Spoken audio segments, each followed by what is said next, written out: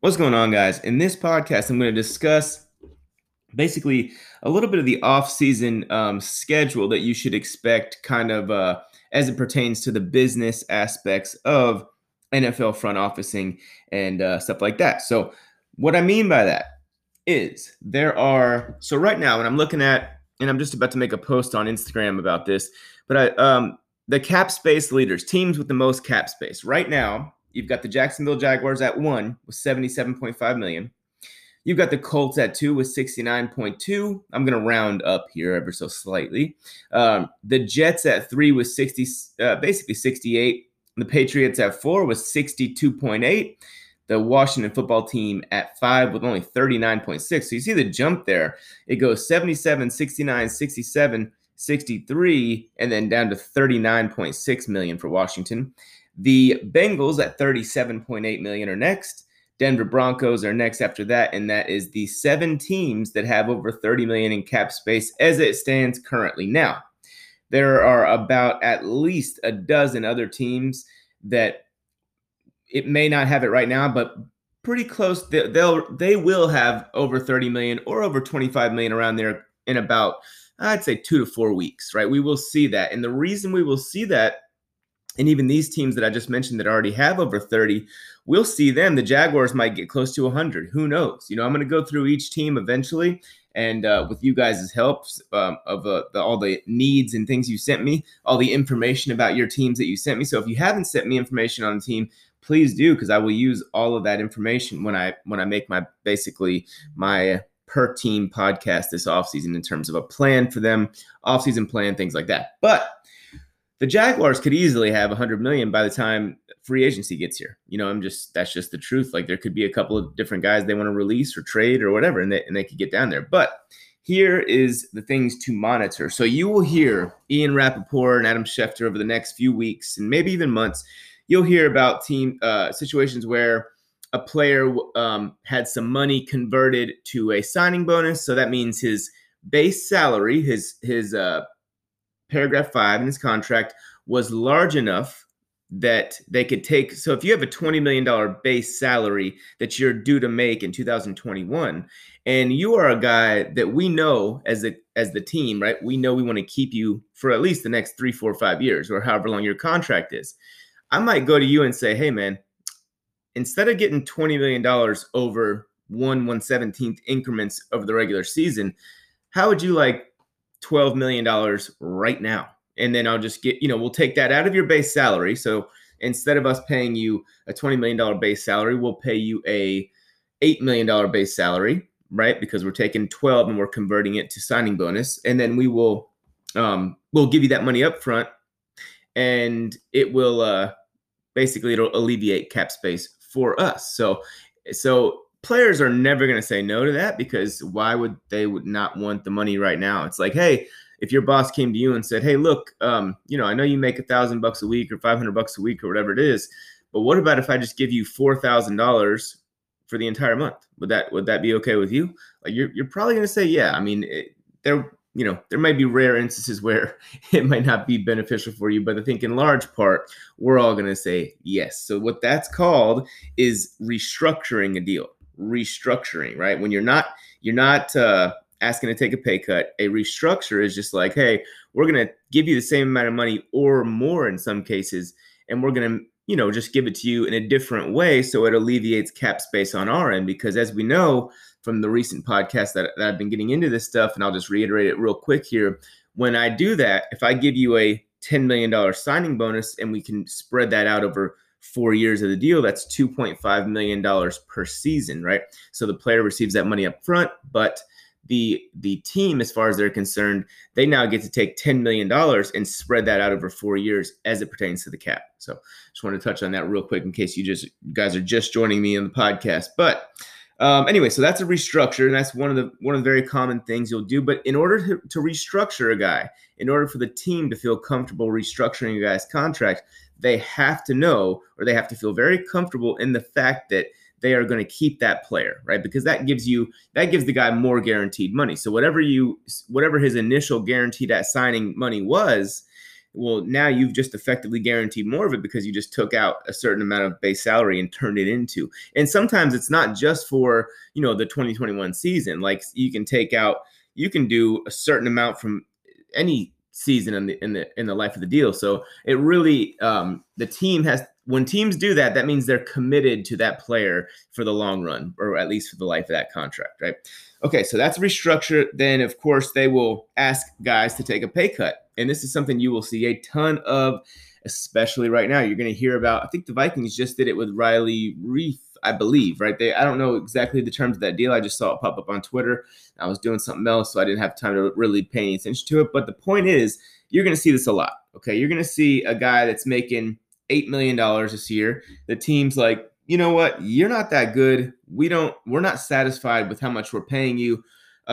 Would you be interested? Would you be interested in, instead of making $8 million, would you be interested in making $4.5 million? So roughly half of it. And the player then has to discuss with his agent, okay, they want me to take a pay cut from 8 to 4.5. And the player is going to ask his agent right away, what is my street value right now? What is the value that I would get if I were a free agent and I could test the market and, be signed by any team? Now, this is why it's important for players to have a good agent, right? Because that agent's going to have to know that market. And he's going to say, look, man, you can easily get 5.5 to 6 million anywhere else. I'm sure of it.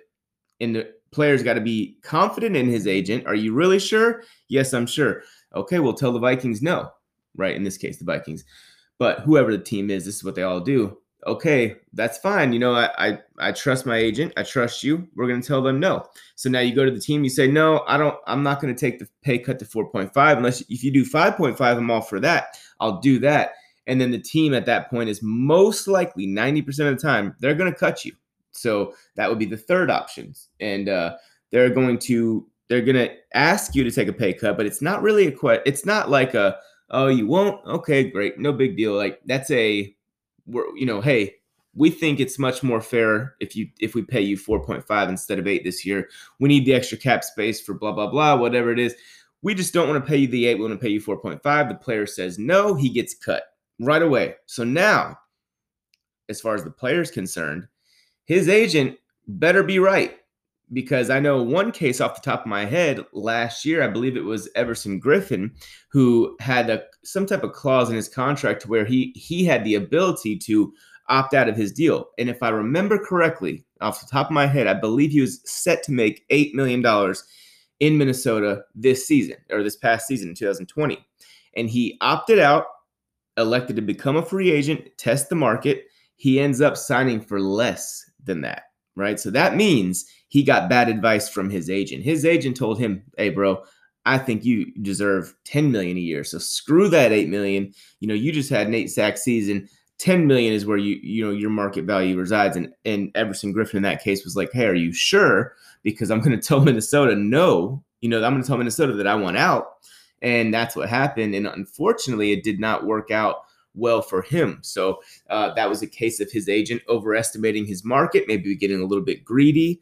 And it cost Everson Griffin millions of dollars, unfortunately. Hopefully he gets that back this year because I still think he's a fine player and he is a free agent this year. So maybe, just maybe he gets that back. But in all likelihood, we've already seen what teams think of his market. And I don't think he did much to improve that, unfortunately for him in the 2020 season. So, all right. So then we've got we can convert salary to signing bonus to create cap space that way. So that's one way that these other teams will do that will create cap space. Especially there's 13 teams are over the salary cap as of right now. So here's what teams are going to do. They're going to cut guys. They call them salary cap casualties. We're going to release some players. We're going to restructure the contracts of some players, right? We're going to convert some salary to signing bonus and create cap space that way. Or we're going to reduce the amount of money we're paying you. We're going to say, hey, you have two options essentially, like the mafia, right? Easy way or the hard way. We're going to say, we want to take your salary from 8 million down to 4.5.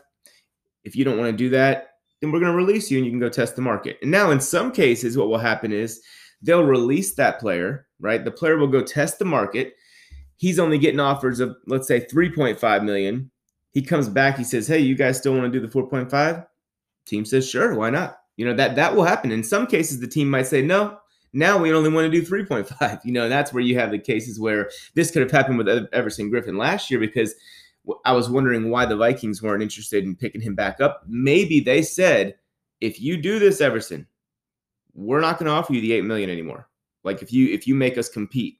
And maybe that's what happened. Maybe that's why there was, I think, some sour attitude basically towards each other in that scenario. Maybe that was the case, and maybe Minnesota was like, dude, we're trying to do you a favor. Like, we don't think you're worth $8 million, but we will pay that because we like you. We like who you are in our locker room and what you've meant to this organization for X amount of years. We want you to stay here. So, and then Everson comes back, says, hey, will you still give me the $8 million? Maybe they said no. I'm making all that stuff up. I'm speculating, at least. So I'm just kind of giving you an insight to how these things go. And so right now, something interesting to me, the team with the fourth most cap space in the NFL as it currently stands, the New England Patriots. Okay, they have 62.8, roughly, a little under that, 62.8 million. Guess how much dead money they have this year? 865,000. That is one of the fewest in the NFL. I see the Colts have only 200,000, but that's almost nothing in terms of dead money, right? So they are really in a really interesting position of a place where they can actually rebuild relatively quickly. They don't have to, wait for any dead money to clear the books. Like, let me give you an example. Dead money leaders right now are the Jets at 15.6 million. I think a lot of that's from Le'Veon Bell. The Ravens at 11.8 million. The Panthers at 9.1 million. And if you remember, the Panthers, I think last year were like way up there in dead money. So they've obviously had some of that, kind of clearing the books, so to speak. The Cowboys at 9 million and the Rams at 8.5. So those are the teams that over 8 million in dead money as it pertains to the 2021 cap. So the Rams, I bet you last season, were another team that was way up there in dead cap. The teams with the fewest dead cap dollars are the Chargers with 58,000, the Colts with 237,000, the Saints with 290, Packers with 350, Lions at 360. So anyways, I'm not going to keep going on here, but there are 1, 2, 3, 4, 5, 6, 7, 8 teams with under $500,000 in dead cap money. So that's obviously, where you want to be. And you guys have heard me many times say that the whole dead cap thing is overrated, because what happened is we all started playing Madden, right? And when you would have like you'd be cutting guys all over the place, right? And then you have like your dead cap would be so much it would like cripple your franchise. Well, that is that can cripple a Madden franchise, but in all reality, you can structure things differently that the Madden franchise, at least when I was playing it, didn't give you the options to do. So, you can for example, you can do a post June 1st cut, and that will be like separating that dead money out over the life of the deal. Or you can do just where, like the Giants just did it all in one with Odell Beckham, where it was just like a boom, rip the Band-Aid off, pay for it for a year, and you're done with it. So there's many different ways you can kind of structure that if you're a team. And you can do it around how your financial situation is in the coming years. That's the thing, is a lot of these teams create cap space by just looking at their next 3, 4, 5 years of salary cap space, of projected salary cap space, and they just move money around. That's all. And the player, they can usually compensate for that by giving him X amount of dollars up front compared to what he would normally, or to the salary that he was going to be waiting to get anyway. So just many different ways where teams can do that. But I just want to make you guys aware of exactly how things are basically going to be playing out. Now, I do want to also discuss the teams that are over the cap, at least the teams that are way over the cap, because this is going to be very, tricky for these teams to maneuver, right? The New Orleans Saints, we always see them in many years where you're like, oh my God, the Saints, how did they sign that guy when they had $2 million in cap space? They just signed a guy to a $12 million a year deal. Or whatever, they just extended Drew Brees, but they only had $5 million in cap space. Well, the problem with that is it's basically you're constantly putting your financial obligations to a later date, right? And in many cases, like I was just saying, you just move money around, and now your financial obligations for the future all of a sudden hit you all in the face at once, and you're like the New Orleans Saints, who have about $74.5 million over the cap at this particular time, right? And that's, I believe, not even on the 90-man rosters that will carry for a few months of the offseason here shortly. So I think that's just top 51. But obviously, Drew Brees, if he retires, that will eliminate a certain portion of that. And he's already done them a favor, if I remember correctly, where he just basically was able to take less of a base salary or whatever to help them alleviate some cap space, kind of leave them in a better situation than they would be otherwise. But as it currently stands, they are $74 million over the cap. The Eagles are $49 million over the cap. Now, obviously, if they were able to trade Carson Wentz, which I don't think is working out quite how they had hoped. If they're able to trade Carson Wentz, that will alleviate a good amount of that cap space. I have to look at his contract to really figure it out. But excuse me, I don't think he had a terribly high signing bonus, so I think that makes sense. I think it's not going to be like it will be a little bit more beneficial than I originally probably would have suspected. But another thing with the Eagles is, like, in their situation, they're supposed to love their quarterback that they just paid all this money to, right? And I know they don't for whatever reasons, and we can all agree to disagree or whatever about that. But with Carson Wentz, and I'm not a huge Wentz fan, never really have been, but with Carson Wentz, if they were committed to him like the amount of money they gave him, if they were that committed to him, you would look at that and say, all right, Carson, we're going to convert your 2021 base salary, 80% of it into signing bonus, spread that over the life of the deal, give you a little bit more guaranteed money. You just go to the bank of Carson Wentz at that point because he's the biggest contract on your team, right? So that means you take his base salary and convert to signing bonus, and that will alleviate a lot of your cap concerns. And most teams, when they have a franchise quarterback on their roster that they're comfortable with, that's the first place they'll go, because what safer bet, could you put on a player than your franchise quarterback, one that you have a ton of confidence in?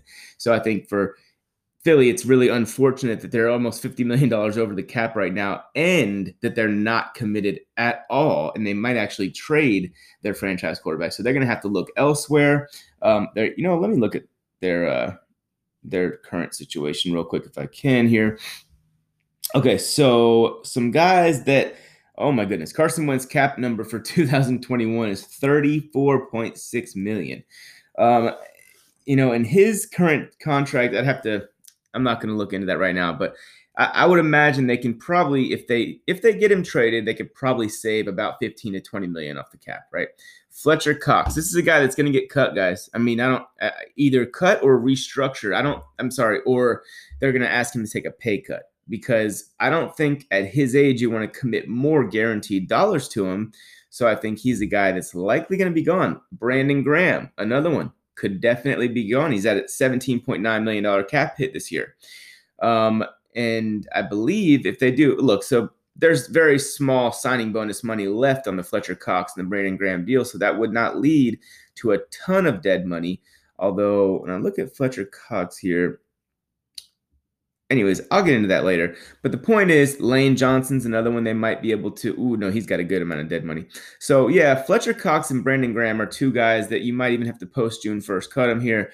But I think Carson, if I had to bet, I would say Carson Wentz, Fletcher Cox, and Brandon Graham will be guys that are no longer Philadelphia Eagles, or that will be guys, and not Carson Wentz out of these two, but guys that have to take pay cuts, right? I think that's kind of what you'll expect from them, mainly because Philly is going to be moving in a bit of a different direction than what we've seen from them as of late. In other words, I don't think they believe that their Super Bowl window is right now. I don't think they think they're Super Bowl contenders at this moment in time. Now, they'd love to be wrong about that and be Super Bowl contenders in 2021, but I think they understand that they're going to have to pretty much wait it out on that and build for the future. So some of these guys that are 30 years old and up, Fletcher Cox, Brandon Graham, I believe, those are guys that you're just going to have to wave goodbye to, unfortunately. So I think that is what they will do. And I'm sure if I keep looking down their roster here, Alshon Jeffrey's another one. There are many guys that they could just say goodbye to. Deshaun Jackson. Well, there's a decent amount of dead money on the Deshaun Jackson thing, about $5 million. It looks like, if you do a post June 1st. But there are several guys, and that's how they'll do it, guys. They'll just look at their roster. They'll say, who are we paying that doesn't deserve to be paid like that? And then they'll go to those guys and they'll ask them to take a pay cut because they don't want to cut you. And if the player doesn't want to take a pay cut, then they will they'll cut them. And if you have players that are young and you love them and you want to commit more to them, then in those cases only, will you take their salary and convert that into signing bonus. Because remember, when you do that, you're essentially adding more guaranteed money to their deal, right?